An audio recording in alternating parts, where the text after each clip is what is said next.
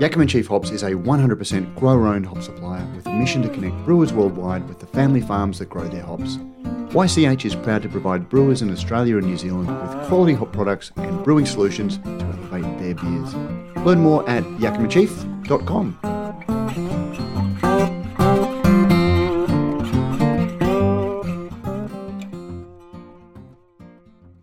So we've got macroeconomic pressures that are going to make it harder for existing breweries to continue to do work and have margins. And then on top of that, we've got people who want to enter the market because it looks flashy. We've got these valuations, but no one is where are we going to get these drinkers? Where are we going to get these margins?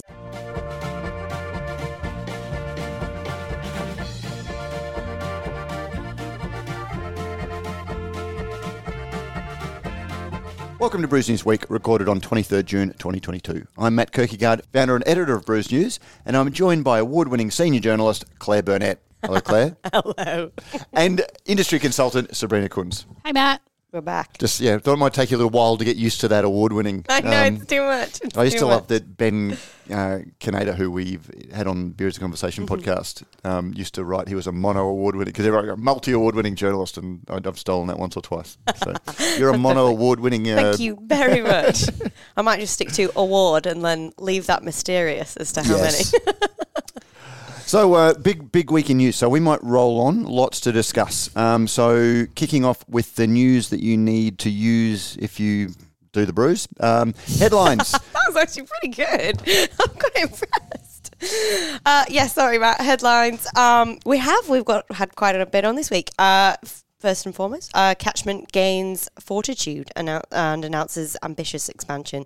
So you may have seen that Catchment Brewing Co., based in Brisbane, has purchased fellow Southeast Queensland brewery Fortitude for an undisclosed sum. The acquisition includes the Fortitude brands and lease of its brewery, restaurant and functions business on Mount Tamborine. So another little movement there. We've had a couple going on in the Queensland market, but a new one, I'm sure we'll talk about it below the fold. Again, in news, we've had some movement on the equity crowdfunding. We covered Akasha the week before last, and now it's Bridge Road's turn.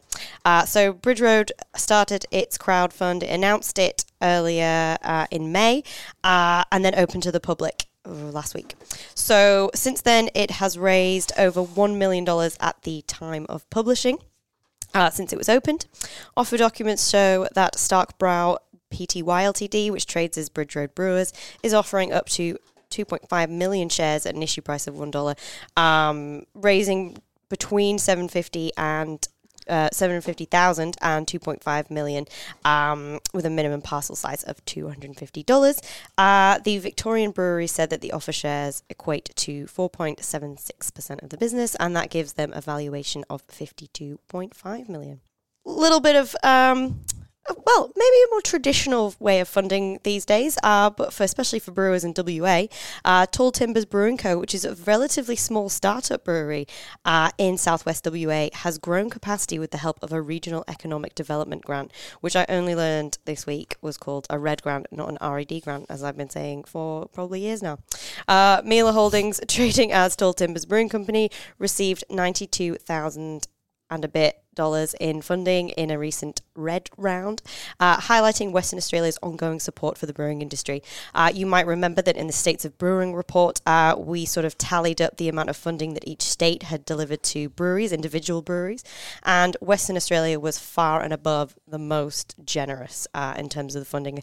I believe it was upwards of $3 million that it sort of granted to breweries over that year. In other news, we've got Drinkwise launching a State of Origin campaign. It's teamed up with the New South Wales Police and the NRL to launch a campaign of the head of the State of Origin. So some positive moves around that and drinking in relation to sporting events. Last but not least, there has been a crackdown in New South Wales. So this has been on our radar for a while. We've covered it before. But New South Wales government has given retailers until the 1st of September to ensure that they have sufficient age verification technologies in place if they are engaging in same-day delivery. So the majority of brewers potentially not immediately affected, but retailers certainly will. And while this is only focused on one state currently, the federal government has been working on to accredit age verification technology suppliers could be heralding a move towards that in a much stricter sense in the future.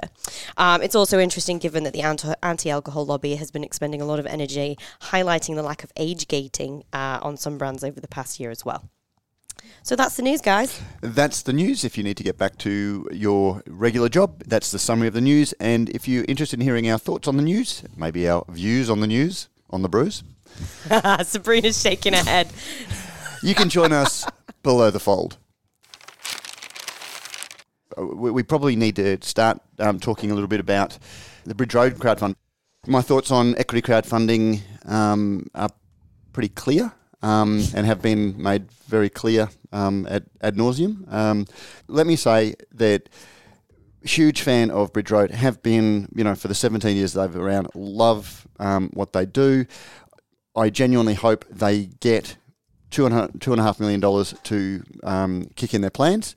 I just had a quick look, Matt. I think they're just over $1 million. Just over $1 million? Just over a week to go. With a week to go. It looks like they're pretty close to tracking to. Do you think? Well, except the way these things run is that it's all bang to start with because they build, the excitement of jumping on, and they do taper a little bit. So if with only a week to go, they've still got. Well, 7 days, 8 hours and 51 minutes. They've got about 1.5 to go to reach their maximum. They're well over their minimum target of 750. I mean, but the minimum is what is the minimum? The minimum is and they call it overfunding. No, they want $2.5 million. They've expressed, there's a whole lot of things that they won't do if they get the minimum.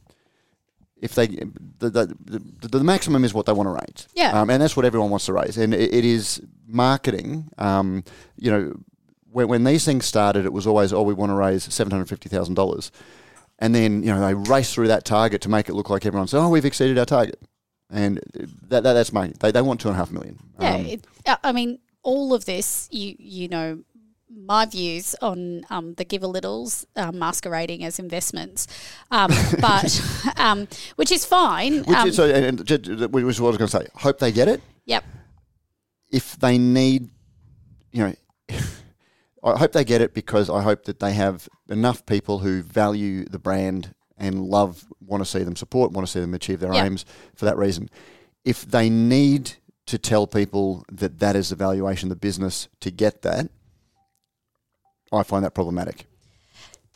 Yeah, I mean, I think if we did up a nice little spreadsheet of valuations of businesses for equity crowdfunds as compared to what businesses have sold for in the last 5 years, what brewing businesses have sold for, and we compared a whole range of factors, not just annual revenue, but annual production, distribution, so on and so forth,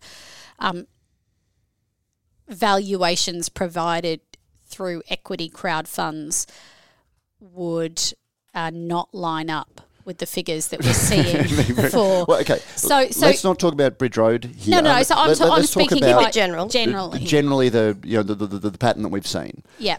Now, we have seen a number of sales over the last couple of years. Most recently, Stone & Wood for $500 million. Now, that was a business that I think was, and I don't have 60, 70, 80 million turnover, $6 or $7 million profit a year for that 500 million. It was a business that was growing at scale. The vast majority of its volume came from wholesale, which is scalable volume. If you're making your income from bars, that is very hard to scale and it's very costly to scale. If you're sending kegs out across the country, that is scalable volume. And that is, Stone & Wood, and it was also a massively popular brand. Bolter, which no one knows exactly what it sold for, but the best, most logical figure that I've heard is around about 50 million.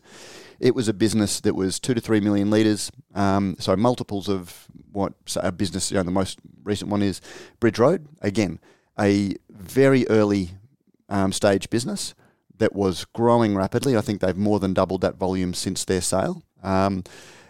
Again, scalable wholesale volume nationally was the basis of their valuation. Compare that to, you know, the only business who on a day-to-day basis we can actually value, which is Gage Roads, you know, solely brewing business, which is Gage Roads. Because it's listed. Because it's ASX listed. And we can see what it goes at. I think it's $86 million. And Claire, from memory, the figures were about 15, 16 million litres, of which a substantial part of that is their own brands. Yep, that's so far. So by the end of the year, Gage Road is planning on 18.8 million. So that's a lot. Some of that is in their own venues and things like that. Some of it's contracts, some of it's brand in hand, some of it's Gage or Matzo. So yeah, it's a big mix. And to my way of thinking, if you're looking at the value of a business, what people are willing to pay for it on a day-to-day basis. You know, Stone & Wood was a bit of a unicorn in the sense that it solved a problem for Lion for all of its other tap contracts. So there was, you know, it's very hard to value these things. Gage Roads is a business that day-to-day people are buying and selling shares at that value. And, you know, I asked Ben whether that was a fair comparison, and he said no, because it's not equity crowdfunding. I don't know what that means, because surely the ASX is the biggest equity crowdfunding because it's the crowd. But it's also and it's equity. much stricter. I think it makes, I think that is the point, and this is the point that we have made on it. It's equity crowdfunding is a give a little. I mean, if you look through the documents, and again, Which to everybody else that's not from New Zealand means GoFundMe. Oh, GoFundMe. Sorry, is that what it's called here? I didn't know what that meant when you first said it. Oh, GoFundMe. Sorry. Right. Rattling the donation tin for a good cause. It's an online donation platform. A reward crowdfunding situation. Yeah, and so if you look at the prospectuses across all of the recent crowd funds, and so again, not this one, but all of the recent crowd funds, there are very clear articulation in there that there is no secondary market, as we've discussed previously, so you can't on-sell your shares, and that the only way your shares will vest in anything may be dividends, or if there is a sale, and so on and so on. So 3 or 4 different ways. So they're illiquid. So once you have put the money in, you can't get the money out. And that's then a donation. And if you are donating, for a T-shirt and 10% off website orders, or a T-shirt and a name on a wall, that's fine. Like, as we've been saying. The problem, the problem in this case is that, so we had that model where you could get money. Yeah.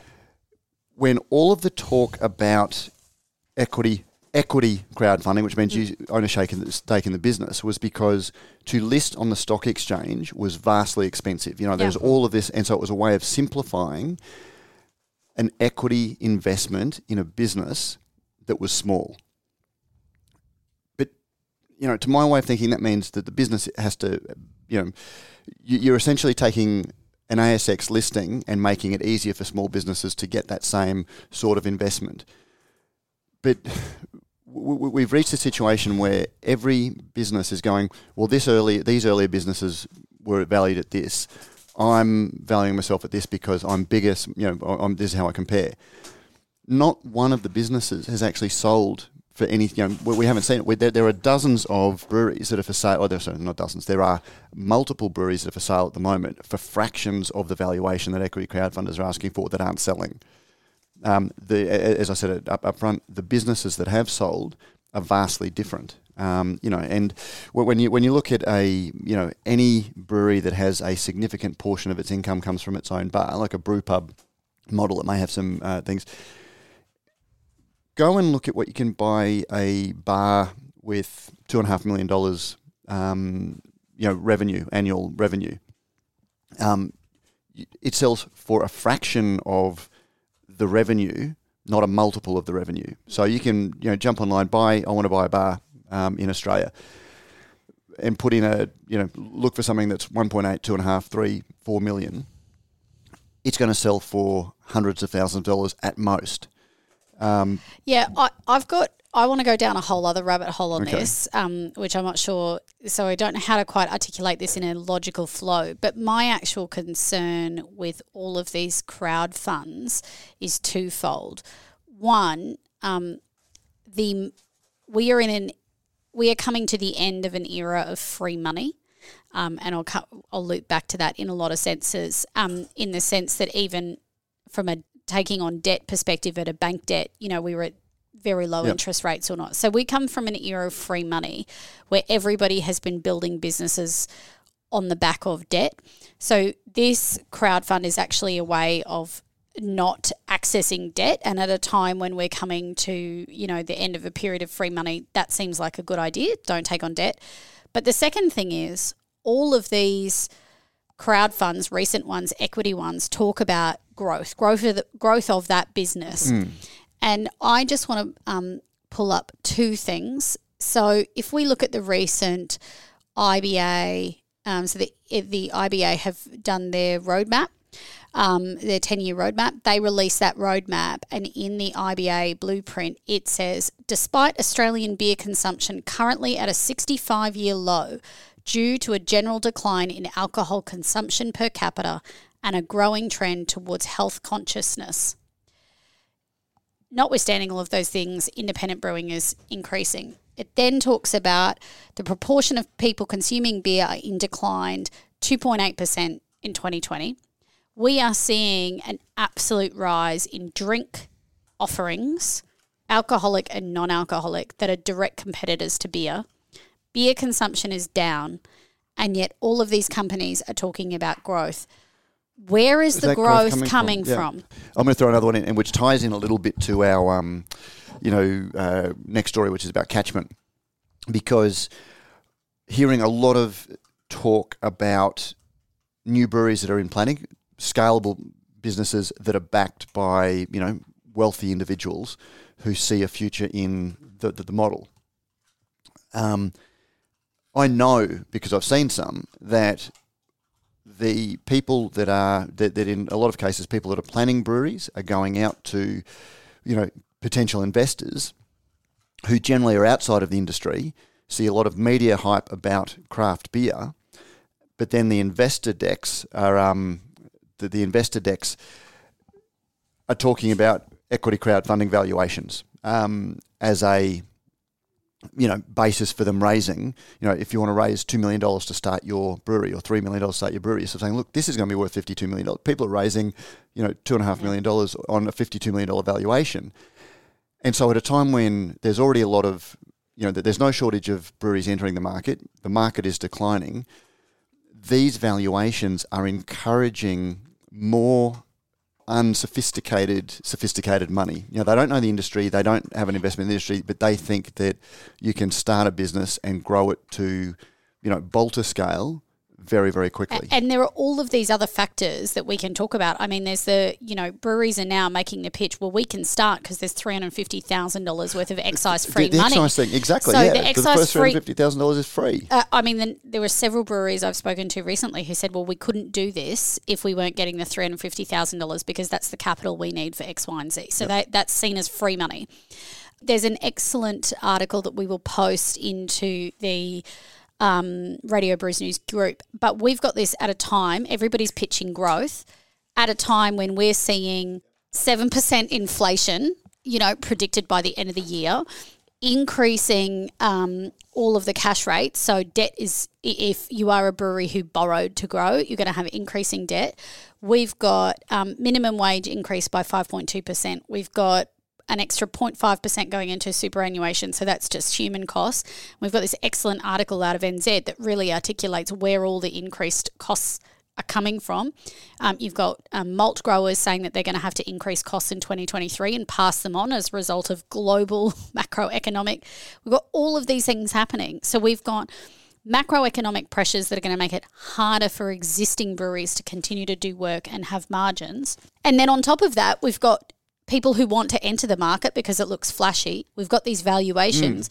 But no one is where are we going to get these drinkers? Where are we going to get these margins? And so you just, not on any individual business issue, but when you look at this, like we have the advantage of doing sort of zooming out and looking at the whole thing, you go, we're about to face a real period of challenge for many, many breweries. Which, incidentally, if you're listening, that's why you should be giving money to your favourite breweries. And, if you like Bridge Road and you want to see it succeed, get on it. Yeah, exactly. Go give them money. Yeah. Go buy their beer as well for all of those reasons.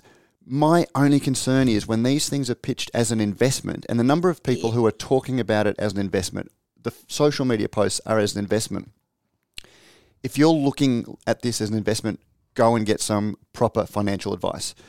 We're not giving you financial advice. We're not valuing the business. We're probably asking the questions that you should be asking yourself if you're making an investment. It certainly seems that the platforms, and we've seen this, I mean, if you look at the offer documents across a number of capital raises, equity crowd funds over the last 2 years, the language, content, rollout are all very similar. And it's clear that the platforms are doing some serious coaching. Well, they're telling you how to get the raise. In terms of... in fairness, there are specific legal things that you have to do. Put that risk in with that right language. But in terms of the marketing and the process... Yeah, but again, they found a formula that works and they repeat it. Exactly. So that's exactly right, Claire. Like, it is a formula. Do you think it would work if there wasn't the equity component? Like, that's the thing. If they did exactly the same thing I without do. Do you? I'm not sure they'd probably... I mean, obviously just conjecture, but I'm not sure they'd get quite as much as they have. Well, there is a psychological component about it because being an owner and things like that. But if just the owning is important, why the valuation? Why do you need the valuation? Why not just sort of say, look, here's... Because the thing is that if you own, so if we take the numbers in front of us, the Bridge Road example, if you're maxing out at a $52.5 million valuation, and all of the people who participate in this raise can only own to a maximum of, I think Claire said 4.76%, owning less than 1% of a business gives you no... Well, you've got no... Well, no one's got any rights anyway. You've got no say. So precisely... There's no formal mechanism for this to have... if you're a shareholder on the ASX, you've got an annual general meeting you can go to, you can voice your concerns, you can sell your shares. I do love that a benefit of being an owner is you might be kept up to date. Maybe. Really kept up to date. I honestly think if you called this a GoFundMe, is that what it's called here? GoFundMe, yeah. So if this was a GoFundMe and you got all of the things articulated in here, so you got your T-shirt, your name up in lights, your 10% off, all of the things, and again, the same thing that everybody else has rolled out, and we know Black Ops did one last year, their third successful raise from their community, and they talked about the community. I would love to find out what valuation their private investors have in versus the equity crowdfunders, and whether there's a difference. Yeah. So we might have to ask Dan about that. But so, if all of those benefits were offered to people in precisely the same way, but you didn't get a less than 1% share that you can't sell, then I honestly think that if you put it on a fancy platform, you had glossy documents that looked the same, and you just called it donate here. Well, I hope so. Again, I think it would. Maybe not donate. I think donate has slightly different connotations. Yeah, maybe something like invest support in us. Invest. We don't want to use invest. Support. Yeah. So support. Help us grow. Get out and support Bridge Road. Jump on board. Or any breweries that crowd fund that you love. That you love. Do it, but not with money you want to get back. Yeah. Well, I mean, AKA be responsible with your investing. Like you are with your alcohol. Go seek some independent advice. And the other takeaway, I think, is that, this is for industry, this is industry. We need to be seriously talking about how hard it is. Mm-hmm. Like, what, to crowdfund? Or no, not to how to hard exist. The industry is going to be. Can we park that for a whole separate discussion as part of this below the fold, but not tight, because there is so much that I know it's just so scary. Yeah. And to me, that's where as an industry as a whole, what can we do together? Unfortunately, it's not free money, because these valuations are having a cost to the industry, is my takeaway. Yep. So, okay. Now, moving on, as I touched on, Catchment gains Fortitude announcing ambitious expansion. So, yes, interesting news from Brisbane that Catchment Brewing, which is a small West End brew pub, brewing about 80,000 litres a year, plus contract volume on top of that, has acquired, I guess, pioneering sort of early entrant in the Southeast Queensland beer market, Fortitude, for an undisclosed sum. Increasingly seeing, I mean, this has been written about in some publications as, like small brewery industry consolidation. Fortitude had been on the market for some time, and again, talking about brewery valuations, Fortitude, we don't know what it sold for, but the figures that I'd heard that it was being offered for were not significant. It was a leasehold. Not insignificant. Oh, well, not significant. No, certainly not, equity crowdfunding dollars. Right. I think that's probably a good scale, 0 to equity crowdfunding dollar. Well, like if you're looking at, businesses that are making like 300,000 litres are selling, on equity crowdfunding for 12, 13, 14 million dollars on the equity crowdfunding platforms. I'd heard that the value of this was south of $1 million for the brand, the leasehold, the venue, and all of those sorts of things. And it's a well-established brand, founded 10 years ago, had a bigger presence before now. Now it's predominantly a brew pub, right? Like now its volume would be through its own doors. They were one of the very early craft beer entrants in the mid-strength market. They had Pacer 2.8, which was very successful for them in a still range in Dan Murphy's, and a ginger beer that was a successful range. Some of their other core ranges had gone by the wayside. So it's an interesting one because Catchment, as I said in my article, is a beautiful venue, very different to most craft beer venues. The food was certainly different, really, really high quality food. They got a name chef, and I used to take, food journalists there to show them how good the food was, and there were some very good write-ups, and it was highly regarded.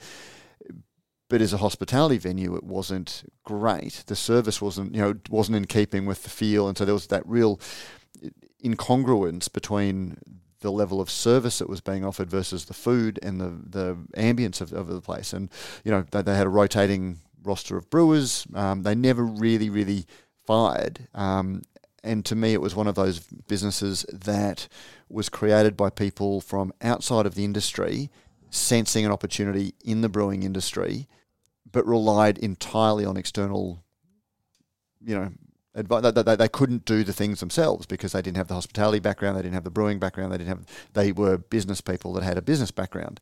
So from a business move, this doesn't seem like a terrible one. I mean, we're going to be seeing. Just to reference the conversation we had before with how difficult it is going to be in the market. Getting margins and having multiple brew pubs is one of those opportunities that we've talked about. I mean, you're seeing, the classic one we use is Ballistic. We know that more and more businesses are looking to have multiple venues where they own the taps and the product goes over, they make the margins of kegged product over their own bar. So that, from a business model perspective, that makes sense. Well, yeah, I mean, it does. Like owning and owning and just getting the margin and those sorts of things. In terms of, this is where it's always very hard sitting in our seat because we aren't insiders. We don't know, we can only take what we've seen, what we've heard from other businesses and apply it to fact situations that we see. So I preface it that way. Mm. This was a business that had been on sale. So you've got a small little brew pub in West End that's been contract brewing for their excess capacity. They're saying that this purchase gives them the capacity that they didn't have. And I've seen figures from 500,000 litres that was given to me to 650,000 litres in other publications, which sounds like a lot of beer.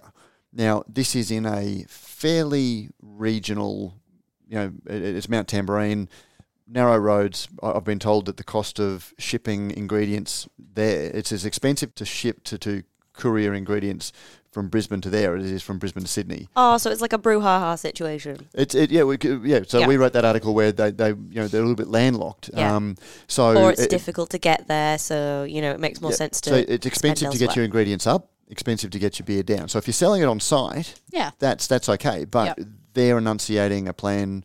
They're enunciating a strategy that this is going to be their production venue, so they can bring their volume in house.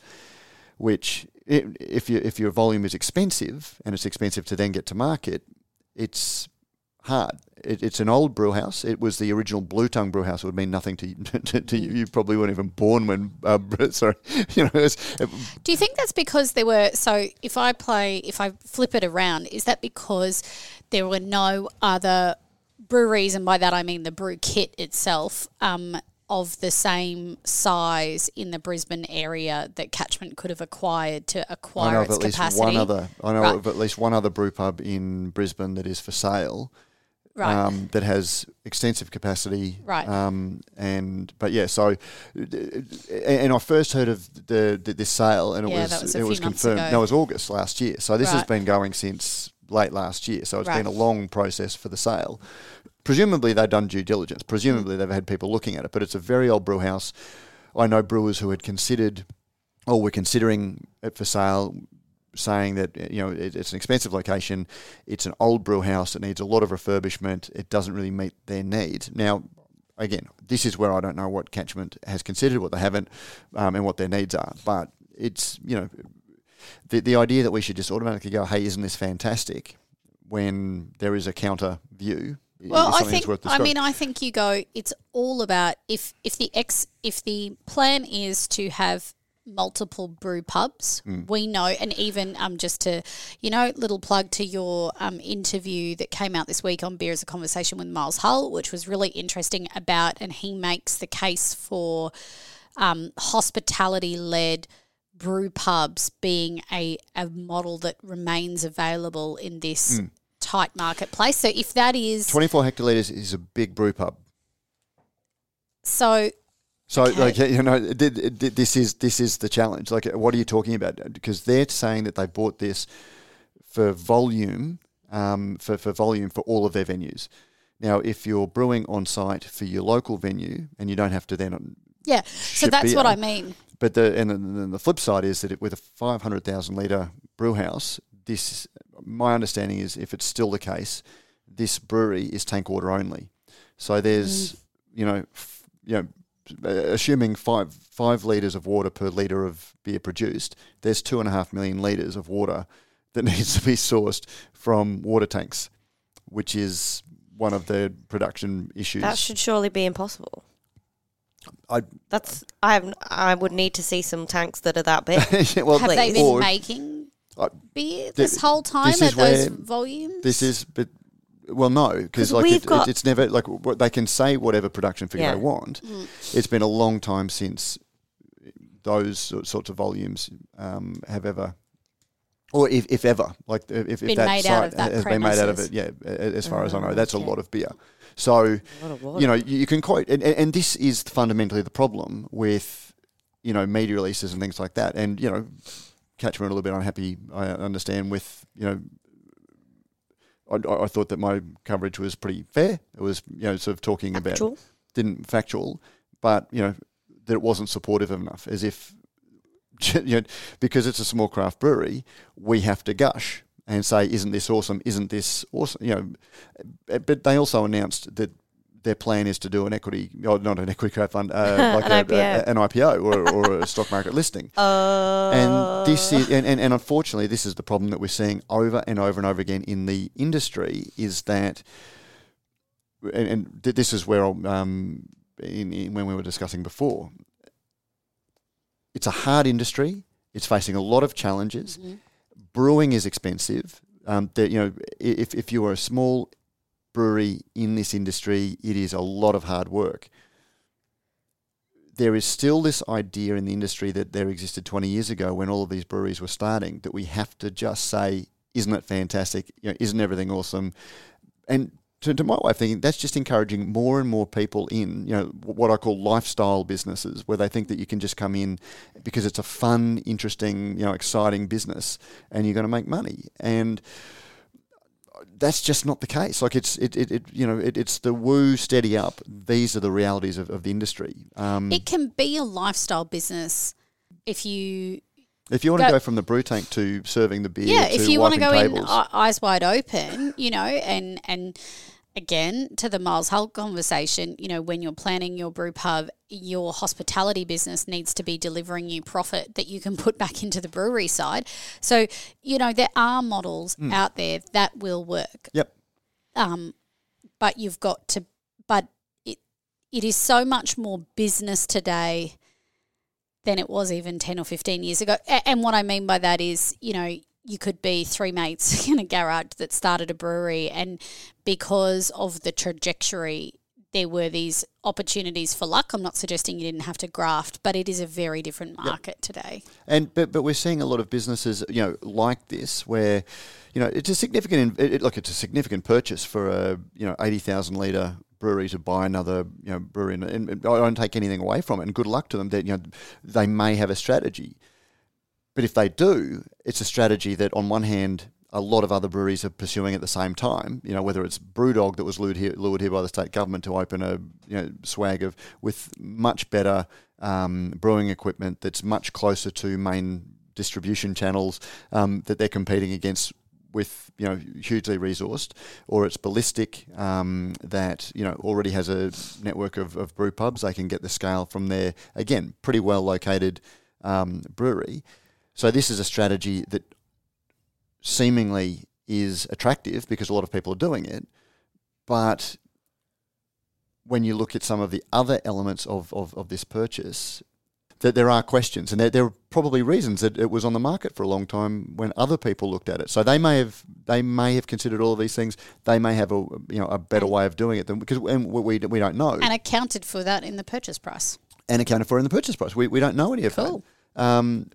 But at the same time, and the one other question, one other thing I'll throw in is, this strategy is also very, very similar to Brew that we've discussed on the podcast, ad nauseum, where it's buy a regional brewer, bring your contract production in-house, open a string of other venues and sell it, and we know how that went, and it didn't work. And the person who signed off on the media release for this one was a director, and whenever of Brew, and whenever you ask questions, he says, "Well, that wasn't me. That was Kent."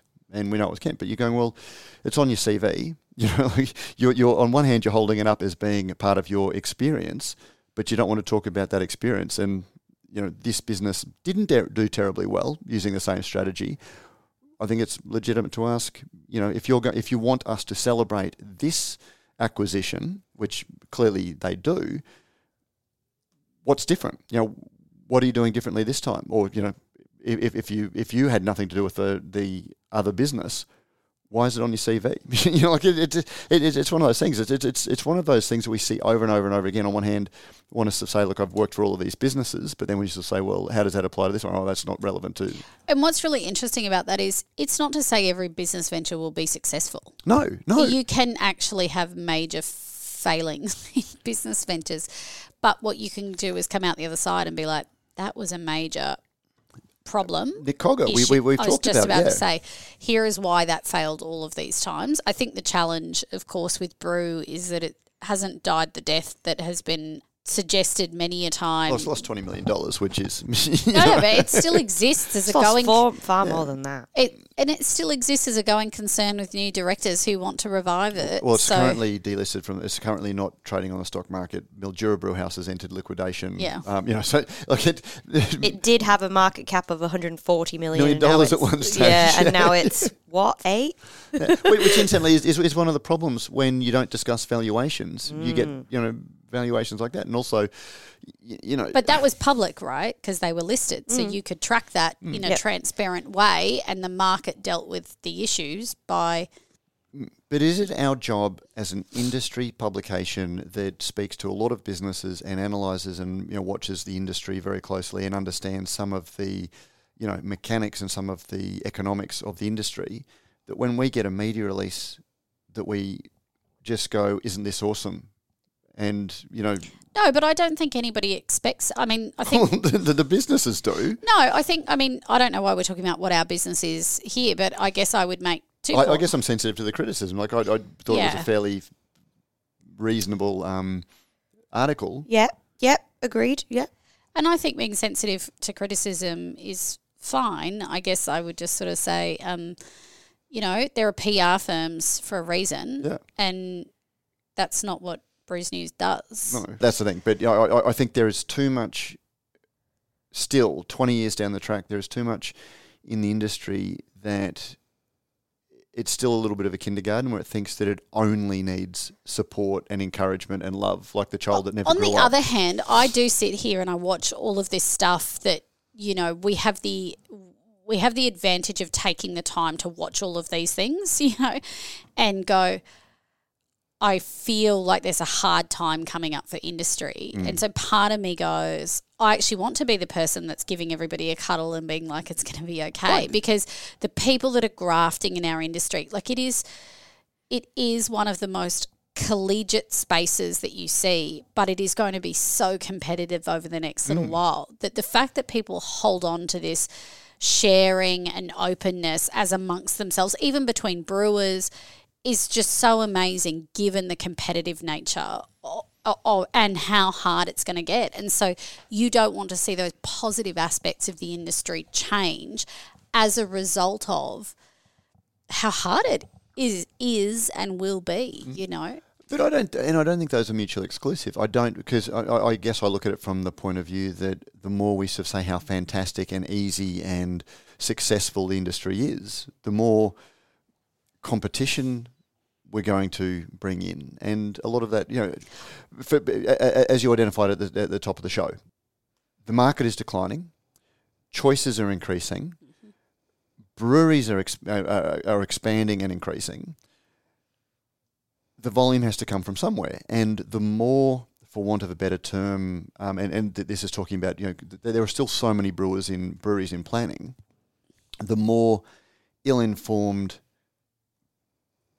under-resourced, badly thought-out businesses that enter the industry, that, you know, successful or not, they're going to take a portion of the existing volume. Unless they're bringing more in, they're going to be taking volume from breweries that may otherwise be viable, but for the loss of that, you know, that percentage. And if you have 30 new breweries enter the industry nationally, say they only all do 100,000 litres each, there's still, 3 million litres that's coming from somewhere. Either they're bringing new people in, maybe they are, I don't know, or they're taking 3 million litres from other breweries.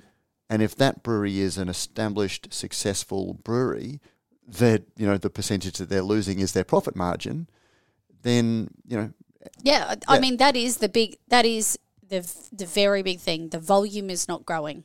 And the unquestioning celebration of the viability of the industry encourages that, is my concern, and I could be wrong. Yeah, and I think, you know, we've talked about it for a long time. I was speaking to somebody at Wobber who had said they had been in discussions with people from outside industry who all had decided that they were going to open breweries, 3 breweries, 3 separate new breweries and brands making over 2 million litres a year, assuming that they're going to be able to come in and be nationally ranged from the get-go and do so on and so forth. And so this is your point around people from outside who have not got the lived experience do still think that there's a very viable path to in a very competitive market.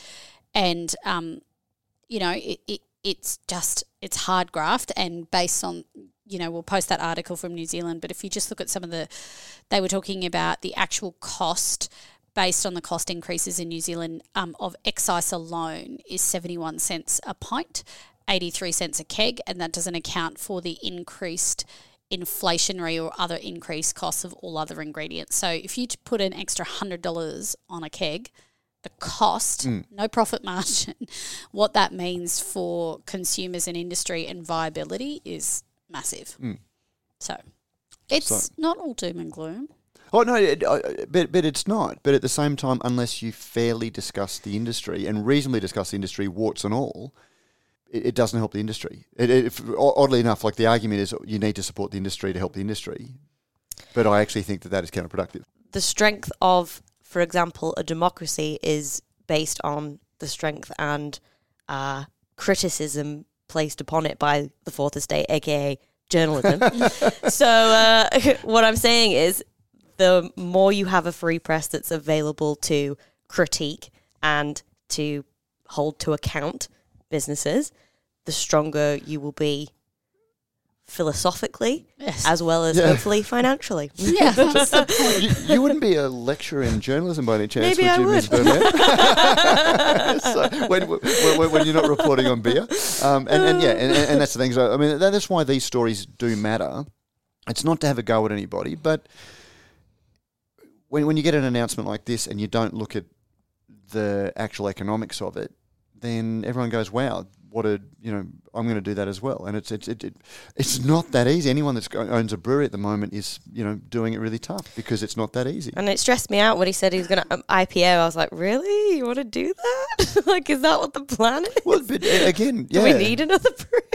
Not saying that they will be, but yeah, that's a difficult path to walk. Really difficult. And not one that I'd imagine. Which is why people have been like, let's come full circle. The IPO route is expensive, onerous, incredibly difficult, requires a lot from you, which is why people are debt leveraged because, you've been sitting at very low interest rates, which is close to free money, or equity crowdfunded because A, it builds community, so that's the positive side, and B, it's genuinely free money, no interest rates other than your fees, which I did note were quite substantial. They're rather large, actually. Through to the platform that you crowdfund on. So there's obviously the that cost. Incidentally is also equity crowdfunding based on its current, I had just recently had an equity crowdfunding itself. So There is a cost to getting the free money because you're paying someone to use their platform, but the net result of of those things is money makes the world go round, and people need it to grow their businesses, and people are wanting to grow to hit those premium places of economies of scale, and actually, as an industry, we're not bringing more drinkers to beer. No, with the brew pub model, that's what I've said. Look, a brew pub model is that small little sustainable thing where you might work. And I'd compare it to the old newsagent, where if you're retired, you take your retirement savings, you buy a news agency for $200,000 that returns you that sort of maybe probably a little bit less. So it's 3 times profit. So you make $80,000 a year that you take home for yourself, and you buy that. You're essentially buying yourself an income for those couple of years. Anytime that you're not working selling papers and lottery tickets, you have to pay somebody else, which comes out of your pocket essentially. Now, if you own 3 news agencies, you get the scale of that where you can either, work less and take $30,000 from each of them rather than, $90,000 from one. And, but you've got, all of the benefits that come with that scale, which is what the brew pubs did. But that doesn't, Well, Tall Timbers have just gotten, additional funds, and they're a brew pub. And that cost them in time resource because they had to go through the whole application process and everything. But at the end of the day, they've got this grant, they've got the support of government. They're kind of flying the flag for the brewing industry as well by doing that application and earning that grant. And the fact that so many brewers have got it in WA says a lot about that kind of support. But yeah, there are other ways of doing it. There are other ways of getting that kind of funding if you wish. And, they've done that to be a sustainable brew pub, although, no, that includes a canning line. And then, you just did your discussion with Grace Fowler, who was, again, talking about setting up a brew pub in a regional centre and why they had selected that centre. Yep. Because there's nothing in Bathurst. So she was like, but again, this is a great idea. My first thought, she said, we selected the venue because there was an old brewery that didn't work out. And my first thought was, well, why didn't it work out? And what makes what you're going to do different? And that all the local businesses wanted to support it. I was like, great, brew pub, her partner, her husband, and another business partner. And I was like, okay, you need to feed 3 mouths. Yeah. Maybe that's it. So, but it is those regional brew pubs is, that's where it's at. Could be the way forward. Like a big part of growing your business is marketing. If I see what you're doing here, Matt. So if you can't get a government grant, but you want to sell more beer, for example, which is ultimately what breweries are doing. There are hundreds of beers on offer these days, and it is branding and product recognition that is now putting pressure on the marketing. how do you promote, say you've won an AIBA gold medal, how do you promote award-winning beers in an easy-to-recognise manner at the bar, at the eye line of your patrons? Colourful decals, highlighting your brand and your product is a really great way. Now, if you wanted to highlight your brand on a decal, or a decal, What would you do, guys? you might be surprised at this. Would we be surprised? I would be calling Rallings Labels, Stickers and Packaging, because they do a weekly decal order run of the standard decal shapes in 3mm white PVC foam board. You can get your order and artwork in by midday on Tuesday and get your decals back on Thursday, or decals. I think it's decals.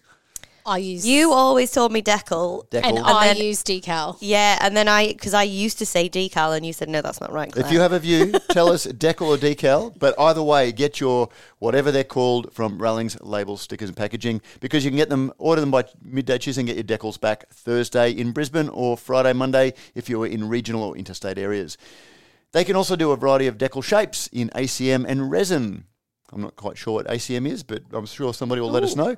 However, custom orders usually take a little bit longer to produce. Remember, they also specialise in can and carton labels, shrink sleeves, we've talked a lot about them, to cans and ready to fill, along with a variety of other applications. If you want to find out more about how they pronounce decal or decal, you can call the team on 1300 852 235 or email sales@rallingsprint.com.au.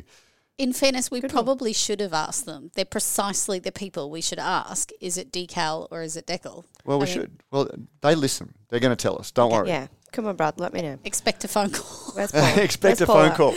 So, okay. Now, we've done Tall Timbers Grant. We've got so much to cover. touched- now. Drinkwise launches State of Origin campaign. Interesting one. Again, now, Well, I put it up and then we were talking about it in the office, weren't we? About... because on you one know, hand, awesome. Yes. Yeah, exactly. Great and that to was see the my industry. first thought as well. I was like, oh, that's an interesting one, yeah. But then you kind of explained a little bit about the background. Well, and I was like, oh. Again, I'm at the age where I grew up, watching State of Origin, and you would read the mainstream newspaper stories about, the first night in camp stories where, you bring your disparate group of players together from all around, the rugby league playing world, and you have your team bonding session that basically involved getting shit-faced together. And, we've seen a lot of stories come out about bad behaviour and, photographs and things like that, to the point that I actually started hearing stories that the major brewing sponsors would host private events for them to shield them from having to go to nightclubs and things like that. And, you go, well, on one hand, you're running a Drinkwise campaign, and Drinkwise, as the anti-alcohol lobby like to point out, is sponsored by the industry, and it does a lot of good. But then, is it enough to just run a glossy campaign on one hand, but then turn a blind eye to, or potentially actively encourage a misuse of alcohol on another? So, full disclosure, I'm a bit of a leaguey. I haven't watched recently for the last couple of seasons because I have a toddler. But, I served on boards for rugby league in New Zealand. And so I love me a bit of league. And I would say that, the NRL has over the years been making active efforts to improve the behaviour and expectations of the behaviour of these key figures. And I think a lot of work has been done in terms of setting new standards, certainly penalising and fining players and clubs that do not uphold the standards. And, this is similar to my my argument about why 4x0 is a good idea, because if Keith in Blackall drinks, moderates his drinking because 4X has offered it to him, and that same message couldn't have got through to Keith from Blackall in any other way, then it's a good thing that the NRL and rugby league are pushing these kinds of messages. We saw the NRL on on the front of, the marriage equality conversation when that was taking place. We have seen huge improvement over the last few years in terms of acknowledgement and support and promotion of, Indigenous. And the reason I add all of these campaigns is, they might start as a campaign or they may be part of something internal that's going on, but they haven't been set and forget. These have been ongoing portions of what's been happening. I'm not suggesting it's perfect, but no single entity can, get 700 people to be. But the NRL can have a zero tolerance for, look, I gave a very deliberate example. It used to be get in to camp, get drunk with your mates as a team bonding thing. It did used to be.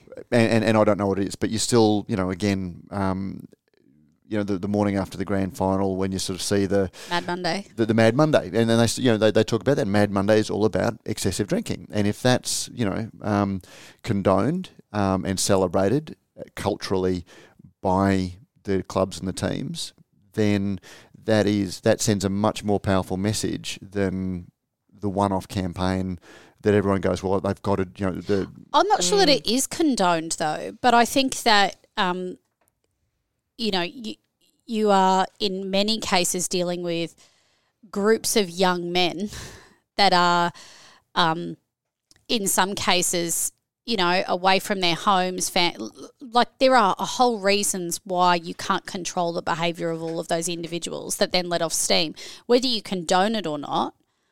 Yeah, because that sounds like it's feeding a little into the boys will be boys thing, and no, I'm not saying into that. I'm not saying that's okay, but I am saying that. But people in that organisation are. Like I'll give you an example. Yeah. If you work for either of the major breweries, and I think probably more than just the major breweries, if you're a sales rep, if you're a marketing person, if you're a brewer, you blow 0.06 on your way home from a beer tasting.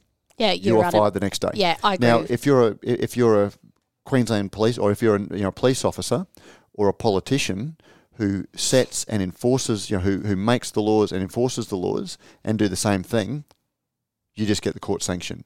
Yeah. It's because brewers, the brewery businesses appreciate the importance of the signal that they send about their tolerance for alcohol. So whilst I really celebrate this campaign, I'm not entirely convinced that the same zero tolerance for alcohol-fueled bad behaviour exists to legitimise that campaign, because when you see the celebration of Mad Monday, when you sort of see that those sorts of things, so maybe that is binge drinking. It's unhealthy drinking. But maybe it's the start of a campaign towards its community as much as it is to a public one. Got to start somewhere. Maybe it is. Yep, but what rules are in place? Again, what code of conduct is in place about the use of alcohol? And the encouragement of the use of alcohol and the use of alcohol in formal team functions that a lot of industry groups do have. Like if you work for a mining company, I do a lot of beer tastings because it's regarded as a safety risk on the mines. If I do a tasting in the city, the same rules apply. That they can't be drinking beer on site. They actually come and do a occupational health and safety review of the venue, including making sure that there is no encouragement to excessive alcohol tasting, things like that, because you can't have inconsistent rules. Other industries are embracing it, and let's hope it's the start of good things for the NRL and all their clubs. Maybe they'll drink some more zero alcohol, because Endeavour reckons that's going up. Although, remember when Ash Barty had a beer, one beer oh my God, and everyone freaked out. Right, well. But isn't that interesting, the difference in between sports and between genders, obviously? Standard. Yeah, exactly. But yeah, you talk about, because we've had a couple of people, we've had some media releases about, you alcohol. Received a media release. Yes, Endeavour Group. In 24 months, with all of the coverage, yep, it's grown by 150%. 150% from nothing. What's 150% of nothing? From a low base. 150% from a low base. And you're going with all of the hype, the media coverage, God, we've talked about it. I mean, I would suggest that that's not even universal trial numbers. Certainly. This was interesting though. So based on those numbers, Shane Just Spritzer posted in the Facebook group that Sands Drinks was on Sunrise this morning and claimed that it'll be 30% of the market by 2024. No, that just got pulled out of somewhere where there's and go listen to Irene, my chat with Irene Falcone. That's a really good one. Really, really good chat. But again, like it comes from, and this isn't criticism, this is observation. It comes from a position of self-interest. She has an ambitious plan to go from her one shop in Sydney to, I think it was 20 shops nationally. And I think she's doing a funding drive. So, again, this is this is just a classic technique that we see in the brewing industry. If you want to raise money, you talk about the future prospects of the industry. Yep. And who's going to challenge her? Well, Endeavour Drinks is going to challenge her because like a 30% of the total alcohol market. Wow. What percentage does it has to grow by a lot more than 150%? I just want to get the thousands of percent. It's exactly. 30% of the market is, it's a lot more than 150%, and 150% isn't very much. I think we're agreed on. So, and instantly, if you're seeing a lot of no on the market, it's because we're about to enter dry July, and we are getting bombarded with media releases. And that one, did you talk about the one we got the other week that was like, if you want to do dry July, drink coffee? That was their alternative. So coffee is being pitched. If you don't get to have your espresso martini during dry July, drink a coffee. What? Wow. Look, at least they're being a bit creative, like drink something else. To your point, we're just getting like, here's a non-alc option. Well, cool. But again, so I'm just waiting for caffeine-free October. Just you wait till we get our cannabis. We get our... We're going to get cannabis infused. Cannabis infused comes next. So look, I've been been bearish about alcohol free. None of the sales figures I'm hearing from Endeavour are changing my mind. And so, if you were going to make an alcohol free beer, Matt, and quality was important to you, well, the quality is always important to me. You know who else it's important to? Dixon Asia Pacific, because they understand the importance of beer quality and just how important a brewing system is in terms of being efficient and reliable. This is where Dixon comes in. They supply all of the technical flow products you need to brew a good beer, from the hose and hose assemblies to valves, accessories, fittings and more. Need more advice, technical support or training? You can contact Dixon, as they have the product specialists that can help you with this and more. There's a link in the show notes, or you can find them in the Brews News business directory, and there is a link to that in the show notes. So just look down at your phone or wherever, not if you're driving, please. Yep, be safe. Because $1,000. But Dixon Asia Pacific, they know hoses and fittings and clips.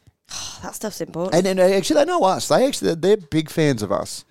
I have to say, lovely. I really appreciate. In the mailbag, we also got a example of the question was, did Farm Design for better beer? Now, who's Farm Design? I haven't had a chance to look into this because Better Booch. I just thought they were quite literally a drinks. But when I looked at it, so Better Booch, which looks like Better Beer, but also Nick Cogger, who founded Better Beer, had K Booch. Yes, that's what I was thinking of. I was like, is that is this like, has Nick taken his kombucha and made it Better Booch as part of the? But when I looked into a separate brand. It's American business. Yeah, it's an American. So it's got nothing to do with it. So it's an American kombucha business. Yeah, almost as if Bolter and Better Beer had a design baby. Had a design baby.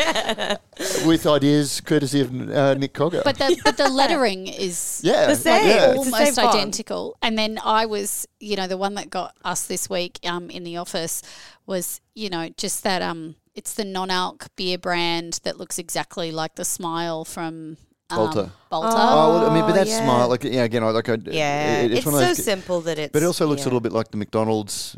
In I don't know. Oh yeah, they used to have that. I don't know. My thing was, you're not allowed to advertise non-alc products, and they've got an exclusive non-alc product. If you line that up next to a Bolter range of beer, you could easily mistake that non-alc product for a beer or that beer for a non-alc product the other way around. And so that was where my head was at. I was like, this is why you're seeing brands be really careful with what they're starting to market and advertise for all the reasons we've discussed.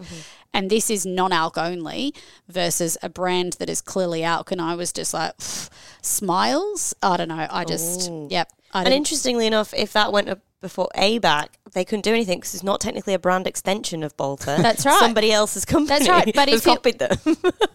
Or not copied them, obviously, we don't know that, but it's similar. Ended up with something Homaged them. Yes. very similar by mistake. So I've a couple of shout outs in other news from me. The first is if anybody hasn't listened to the HPA podcast from... I thought that was great. That's just been dropped in Brewery Pro on Monday. There's a really great line right at the start that makes it so salient, and I know that there's been a bunch of articles and we've got a panel, another panel discussion that will be coming out on Brewery Pro in the next couple of weeks. But, you know, it starts off and it says if there are not significant changes being made to combat climate change in the next few years, we may see that raw products in Australia are no longer available, resulting in major changes to core ranges for breweries. And you go, that hits the nail on the head around why we should care as an industry. And then it goes into a whole range of discussions, but it was really good. And it was fantastic to see what HPA themselves are doing. They're not just promoting it and talking about like breweries becoming carbon neutral. This isn't an ad, by the way. This is By the way, well, we are glowing about it. But they are so seamless, and HPA are a good part of it, but this is legitimate editorial comment. I just need to... Yeah, this is editorial comment on something that we have promised to publish, but that we hadn't seen or heard beforehand, and I went back and listened to it. No, and thought it was really, really interesting. And then the second thing is we've just started, thanks to Bintani, putting all of our of the WABA panels that were recorded. And the first two, the one about an ale trail, and then the one about crafting an ale trail. Yep, crafting an ale trail. And this will sound funny from me, given I hosted the panels, but I learned buckets. Like again, as a host, when you sit there asking questions and you feel that you are learning in a session that you're hosting, it's kind of like it's the best sort of content. So yeah, like really couldn't get Miles on the panel, so the Beers Conversation this week was sort of like allied to that. It's on the Brew Pub. Yep. But the marketing to millennials, you know, that whole discussion around social media. That's not posted yet. Yep. Ale Trails, World Class Brew Pub, the hospitality side, which we're very, very so that one's just been published, but those are really... I mean, I was on the Ale Trail one, so it sounds a bit... but they're really... This isn't a house ad, it's just, No, but this is one, Bintani have made it possible for us to get those discussions out more broadly, but B, actually the content is really useful when we're starting to think about what are the competitive edges that need to be in there for your business to survive and thrive in this really competitive marketplace. These are the types of topics that other people are now giving you the information so you can go away and do something with it, so you don't have to source it out. So that's why it matters. A little bit like, I know this is the hard line that we've, Bintani gave us the resources to be there, which clearly is a business we need. But the content was content that we chose in partnership with the Western Australian Brewers Association to create valuable panels. And so it's not sponsored content. Like the content isn't sponsored of these panels, and the panelists were free to say whatever they wanted. Right? So there's no I just want to make that control. Because it's these days the line between editorial and advertorial is so blurred. We're thanking Bintani for getting us there, but they had absolutely no, which is why it's such good partners. Yeah, they're broadcast partners. So, anyway, so that's cool. But all of that content is out there in the Brewery Pro channel if you are not already subscribed. Okay. Look, I think we're sort of well up, right into time. That wraps up another week of news. Your hosts have been myself, Matt Kierkegaard, Sabrina Kunz, and Claire Burnett. Hello. Oh, no, sorry. I automatically want to say award-winning senior thank you so journalist Claire much. Burnett, but we did that. Sabrina Kunt and Claire Burnett. The show is produced by Vivian Topalovic, who's down with COVID. Unfortunately, get well, Vivian. Yeah. And edited by Joe Helder, who is in good health, fortunately. Thank you for the health update. We thank Yakima Chief Hops, Rallings Label Stickers and Packaging, Dixon Asia Pacific, New Zealand Ale Trail, and Thirsty Merchants for their support in making this episode possible. Thank you to you for listening. You can share your thoughts on the show by emailing producer@brewsnews.com.au or leaving a review on your favourite podcasting service. And please do that. We haven't had a review for a while, so if you are listening and you haven't... Maybe yet, not after this episode. Maybe just give it a couple more. Oh, no, give us a bad. And with that, we're out. Boom.